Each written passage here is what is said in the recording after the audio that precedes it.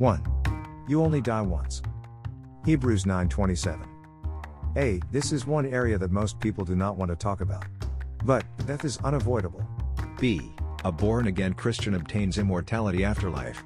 In other words, death separates your spirit and your soul, mind, will and emotions from your physical body. Your physical body dies and returns to earth, whereas your spirit returns to God and your soul goes to heaven or hell for eternity.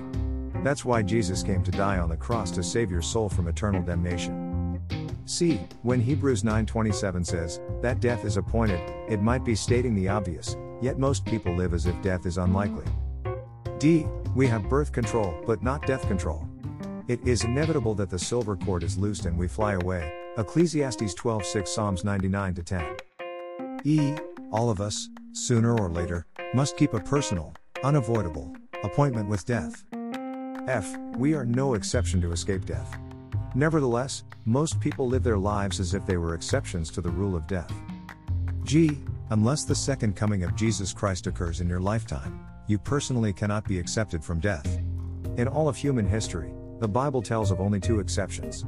One was Enoch, Genesis 5:23-24. The other was Elijah, 2 Kings 2:1-11. H. We only die once and we don't get a second chance at life and death. It's a one-off. I. When people say, you only die once, they usually mean that you might as well be reckless.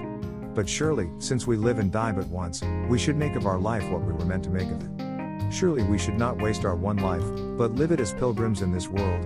1 Peter 2:11-12, James 4:13-17. J. Death is not the end.